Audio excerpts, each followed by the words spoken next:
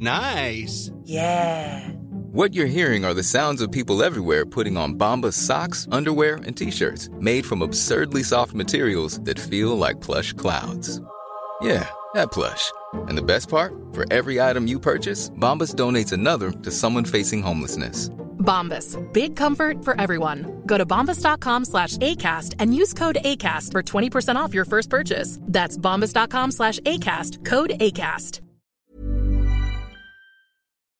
We acknowledge the traditional owners of country throughout Australia and recognise their continuing connection to land, waters and culture. We pay our respects to their elders past, present and emerging.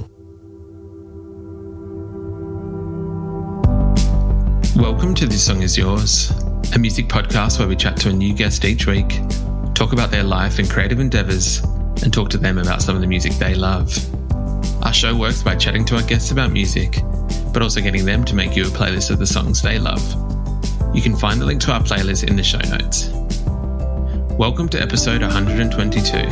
I'm your host, Simon Fink. Our guest today is Paul Kelly.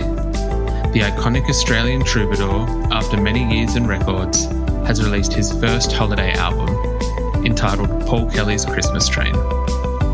In today's episode, we're speaking with Paul about Christmas time at the Kelly household and what made him choose to record a holiday record. Here we go.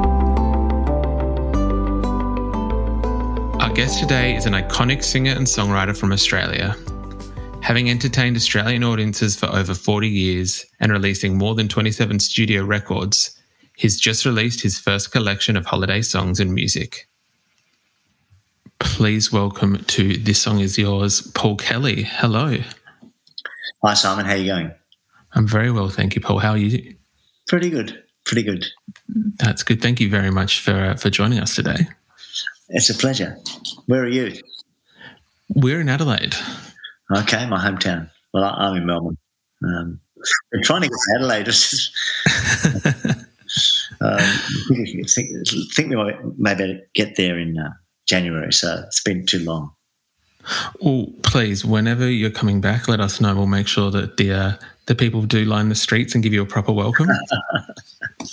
Now, Paul, we are here to talk about your brand new record, Paul Kelly's Christmas Train, which is very exciting. And I wasn't going to start with this, but now that we are kind of talking about Adelaide, I was wondering whether you were happy to discuss, I guess, your first initial memories of Christmas and those kind of family gatherings in Adelaide.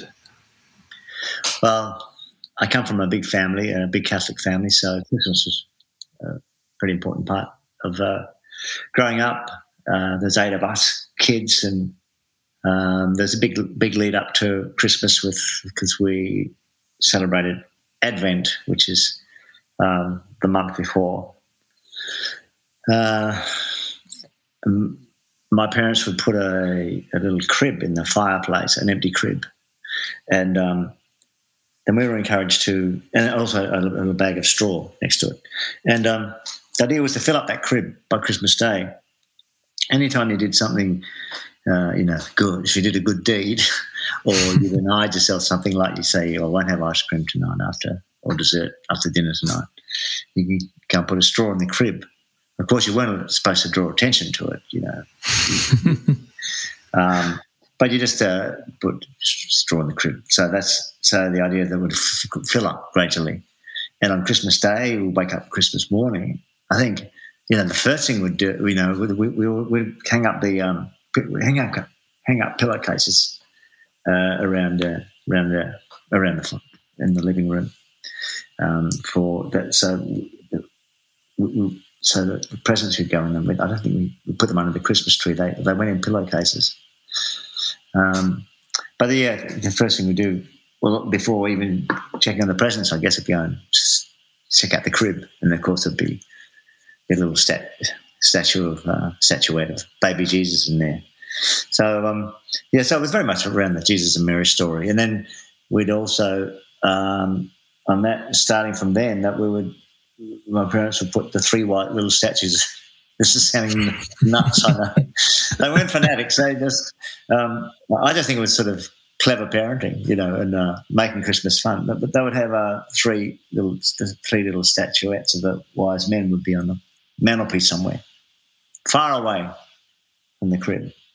And then over the next 2 weeks until January the 6th, which is the day of the Epiphany, when Jesus revealed himself to the world, the three wise men would creep along. So that's every morning we get up and see, where are the wise men? Oh, they moved. How did that happen? They creep along and finally get to the crib by Christmas Day.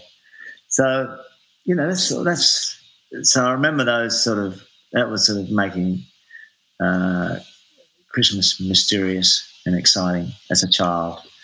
Yeah, I was just going to say, I think having grown up in a similar household, maybe only myself and my brother, not as many siblings, but I think that sometimes it's to help, create that mystery of Christmas, or the almost like the magic of it. Oh yeah, very much contributes. And of course, the other thing is that is to observe how pagan it is. Catholicism is just a form of paganism, isn't it? We pray to the saints, and we believe that the animals kneel at the crib and at the manger on Christmas Day, and it's very much more pagan than the other Christian religions, I'd say, and that's probably why it's more fun. More fun. I would agree with you on that point. Yes. I remember the priests and the Irish priests and they go off to the races and betting on the horses. Yeah, exactly. The album Paul Kelly's Christmas Train, one thing off the get-go that I kind of really loved was the fact that it doesn't I feel that you've kind of opened the doors. It's not just a Western Christmas album. I think that a lot of Christmas albums that you see are catered to a more Western society, or just that traditional kind of Catholic Christmas, whereas you've really not catered but included a lot of different backgrounds and I guess religions, everything else in this, which is a beautiful touch to this record. Was that kind of always a strong point in your mind to be able to do that on the record, for the record? Sorry. Yeah, I've always been interested in Christmas music over the years. My son and I used to do a radio show on Triple R community radio station. We used to do a Christmas special. We did 5 years running, 2-hour Christmas special.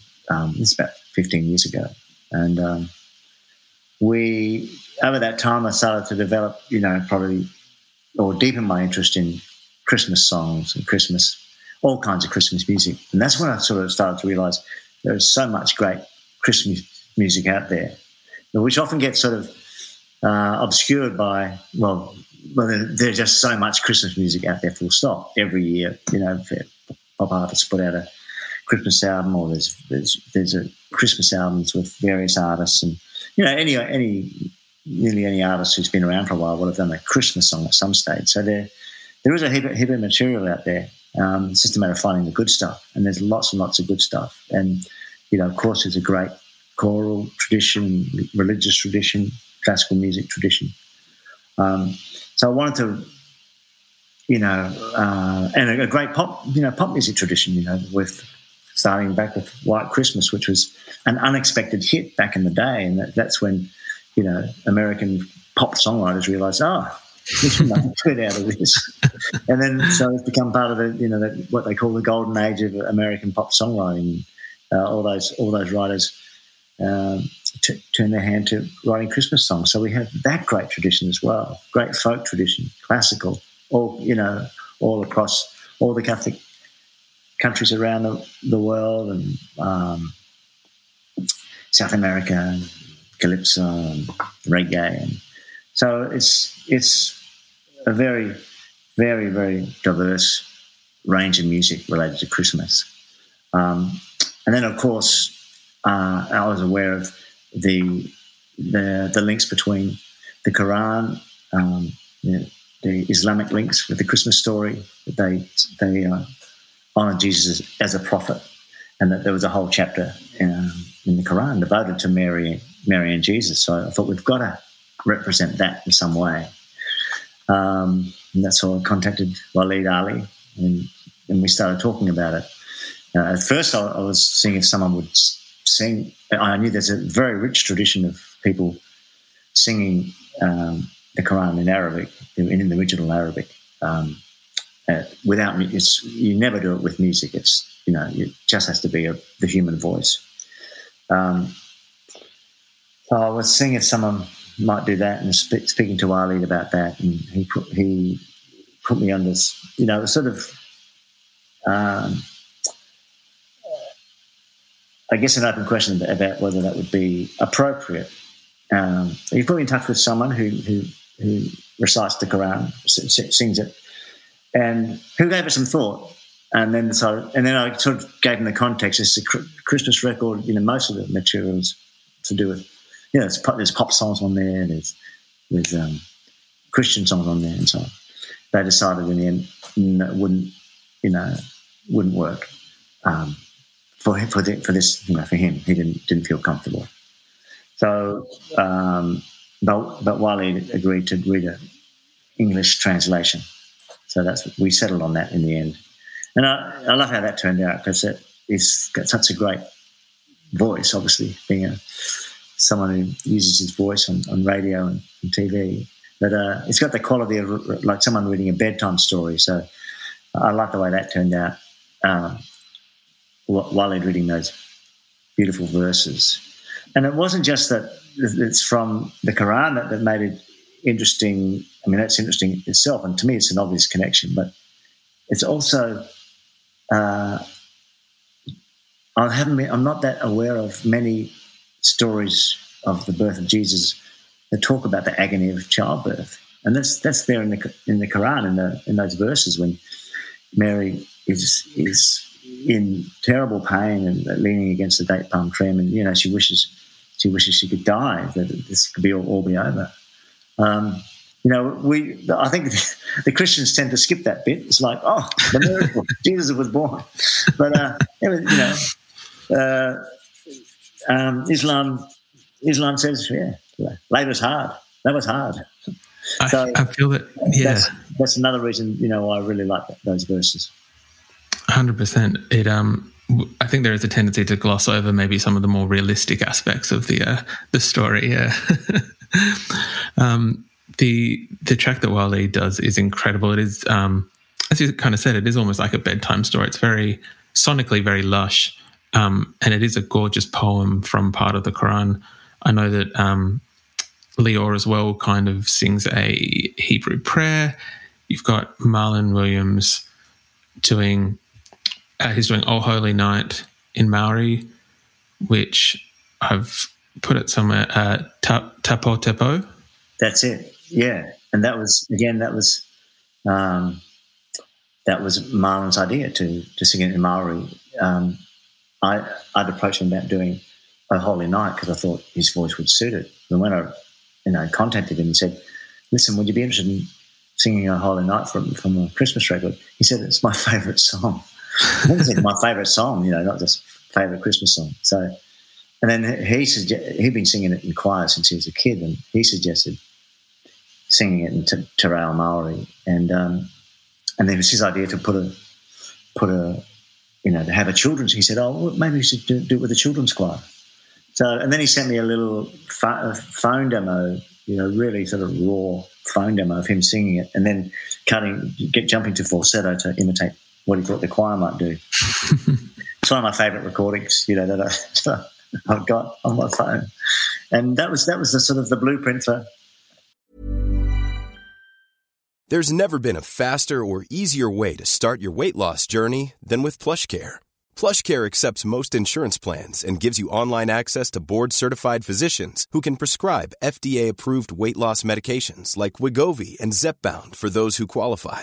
Take charge of your health and speak with a board-certified physician about a weight loss plan that's right for you. Get started today at plushcare.com/weight-loss. That's plushcare.com/weight-loss. plushcare.com/weight-loss. Millions of people have lost weight with personalized plans from Noom. Like Evan, who can't stand salads and still lost 50 pounds. Salads generally for most people are the easy button, right? For me, that wasn't an option. I never really was a salad guy. That's just not who I am. But Noom worked for me. Get your personalized plan today at Noom.com. Real Noom user compensated to provide their story. In 4 weeks, the typical Noom user can expect to lose 1 to 2 pounds per week. Individual results may vary. How we recorded it, we copied Marlon's little phone demo really, as close as we could with all the speed ups and slow downs, because you need them with the way the song goes. And then we did that sort of all together as the band, and without the vocal one.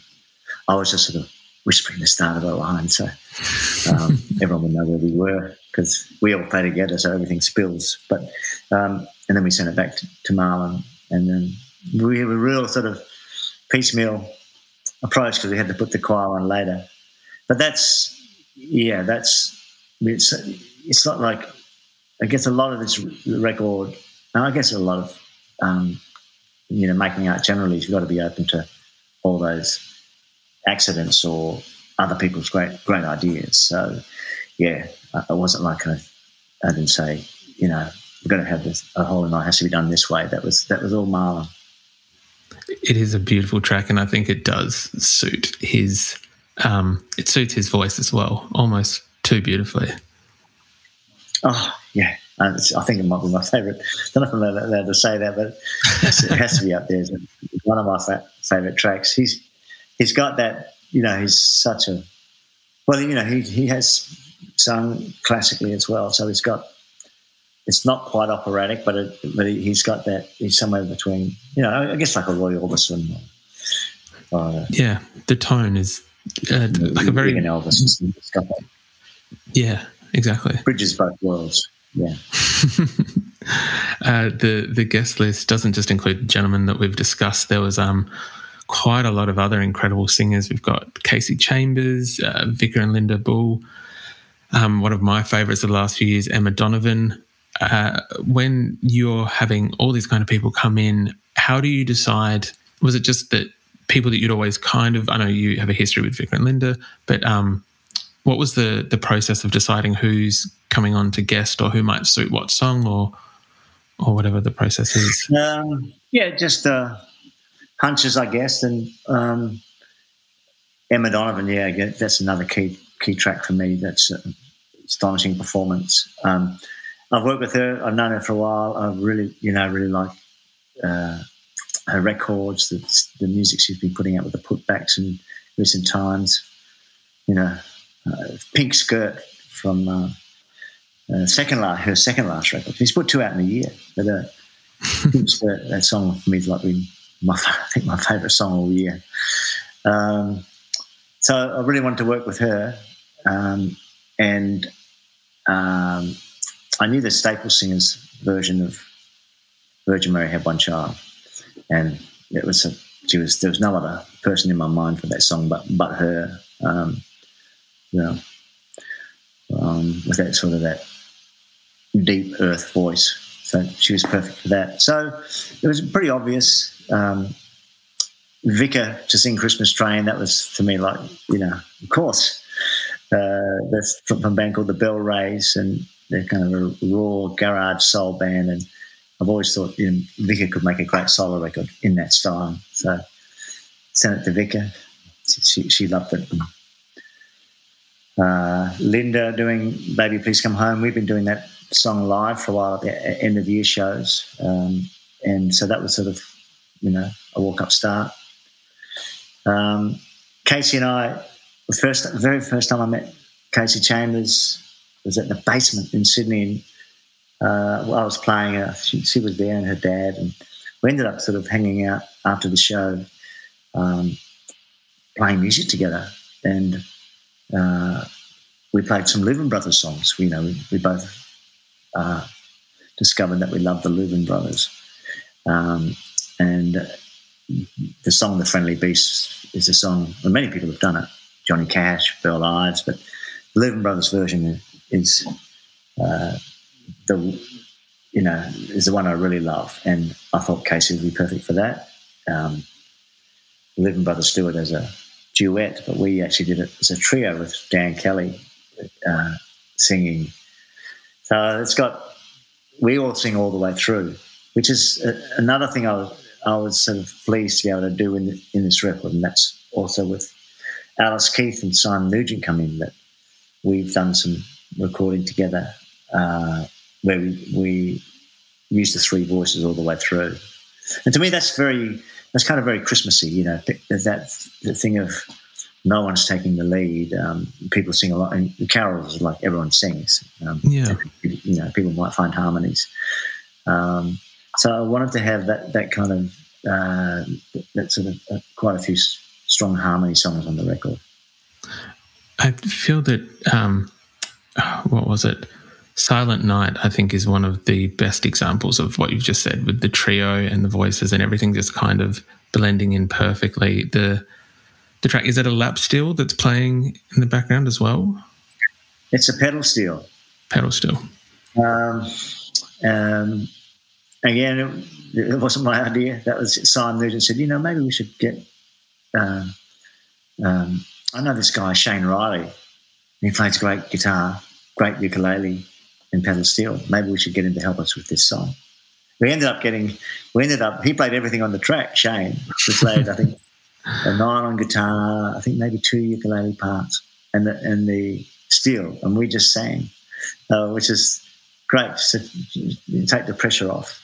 But we cut it with Shane just playing the nylon, and we sang, and then Shane added the other bits.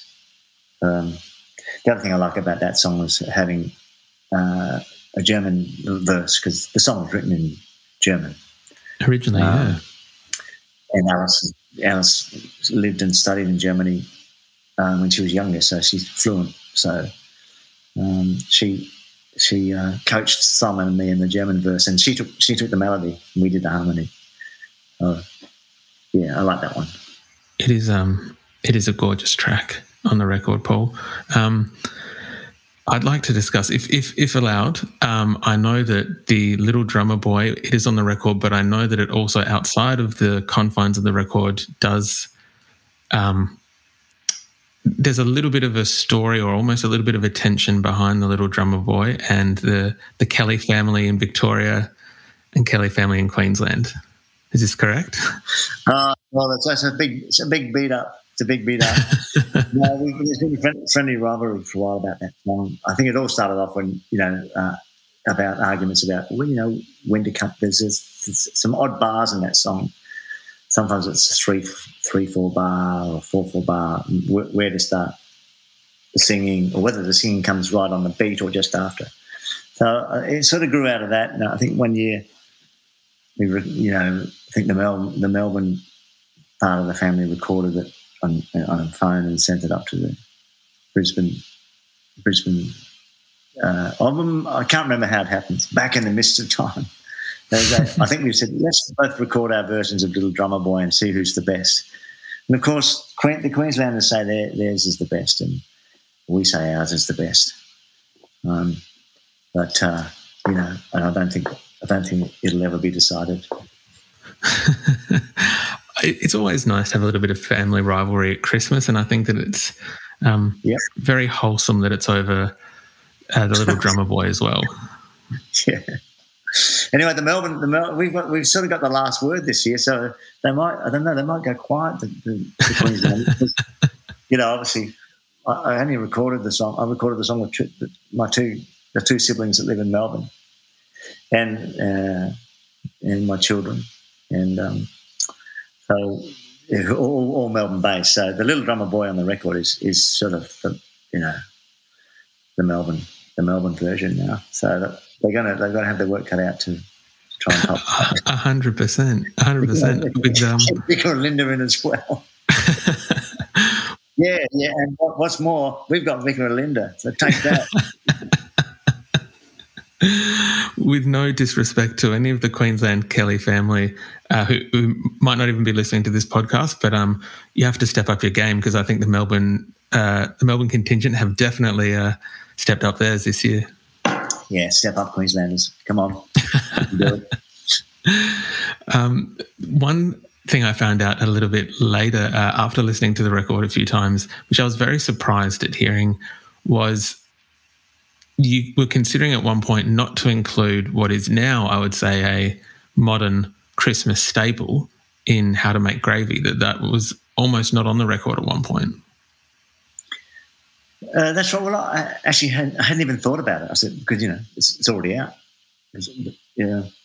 But, just in the course of talking to people about the record and friends and the band, and people saying, what? You're not putting How to Make Gravy on it? I said, well, I don't want to put a 25-year-old recording on there. Just do it again. You play it live all the time. So we thought, we'll just record it and see how it sounds. We can decide whether we want to put it on the record or not. So we played it in the studio. We've been playing that song since it came out. It's been a regular in the set, so it was really quick to record, first or second take, and then it earned its place on the record. It's 25 years since it came out, so that's another nice reason to record it again. 100%, a bit of a celebration. Yeah. Have you found that over time people do approach you referencing gravy as like a Christmas tradition in their household, or that it's part of their Christmas routine? Or a lot. Yeah, a lot of people bring it up. And we have actually done a clip for the new version, sort of drawing on that.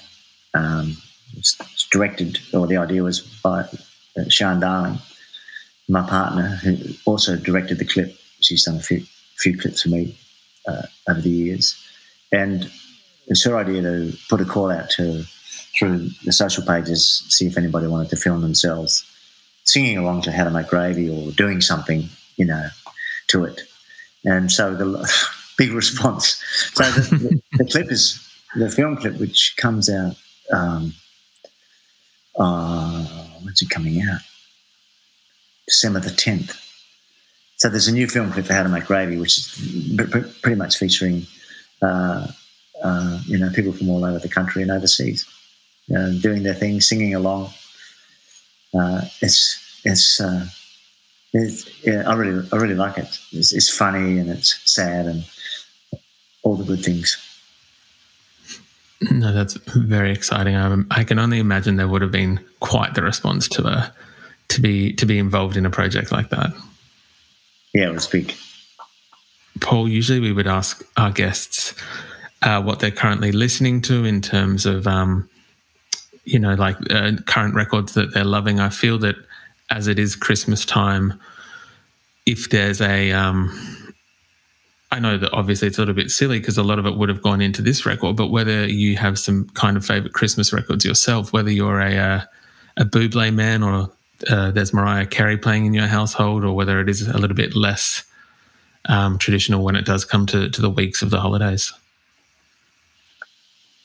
There's a really great a compilation called Where Will You Be on Christmas Day, which is they've got a lot of old folk recordings. I always like to play that.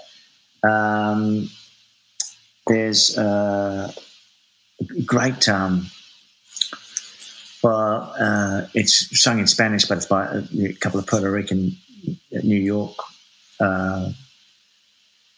musicians, Willie Colon and Hector Lavoe. It's called Assault on Navidendo, which means Christmas assault. It's really up sort of dance record. That's sort of great to play. Phil Spector's Christmas Gift for You is always been a big favourite in all the artists on those songs, Darling Love and the Crystals and the Ronettes. There's a few, and Also, I've got a big Christmas playlist as well, just on my laptop, because I've been collecting Christmas songs for years. So, just plug in the computer and play that too. So there's a lot of stuff out there. I hear Nora Jones has done a Christmas record this year, so might check that out. I think that that sounds like a very exciting, along with yours, I think they're the two exciting Christmas records this year, just as a point of difference or something that's just a little less pop and a little less, I'm not going to say anything disparaging to the pop people, but no, it is, Paul, thank you very much for your time today. Congratulations on Paul Kelly's Christmas Train again, and Merry Christmas as well. Same to you. Thanks, Simon.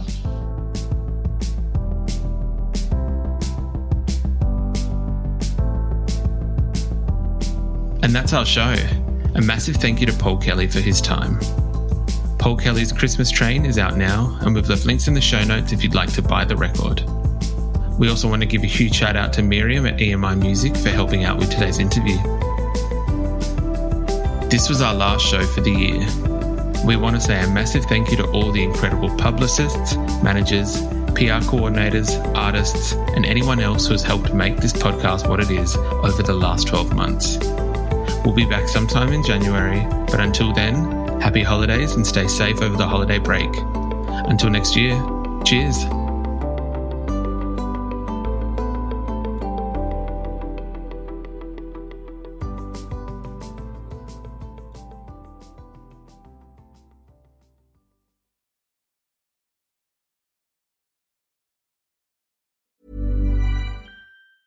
Hey, it's Danny Pellegrino from Everything Iconic. Ready to upgrade your style game without blowing your budget? Check out Quince. They've got all the good stuff, shirts and polos, activewear, and fine leather goods, all at 50 to 80% less than other high-end brands. And the best part? They're all about safe, ethical, and responsible manufacturing. Get that luxury vibe without the luxury price tag. Hit up quince.com/upgrade for free shipping and 365-day returns on your next order. That's quince.com/upgrade.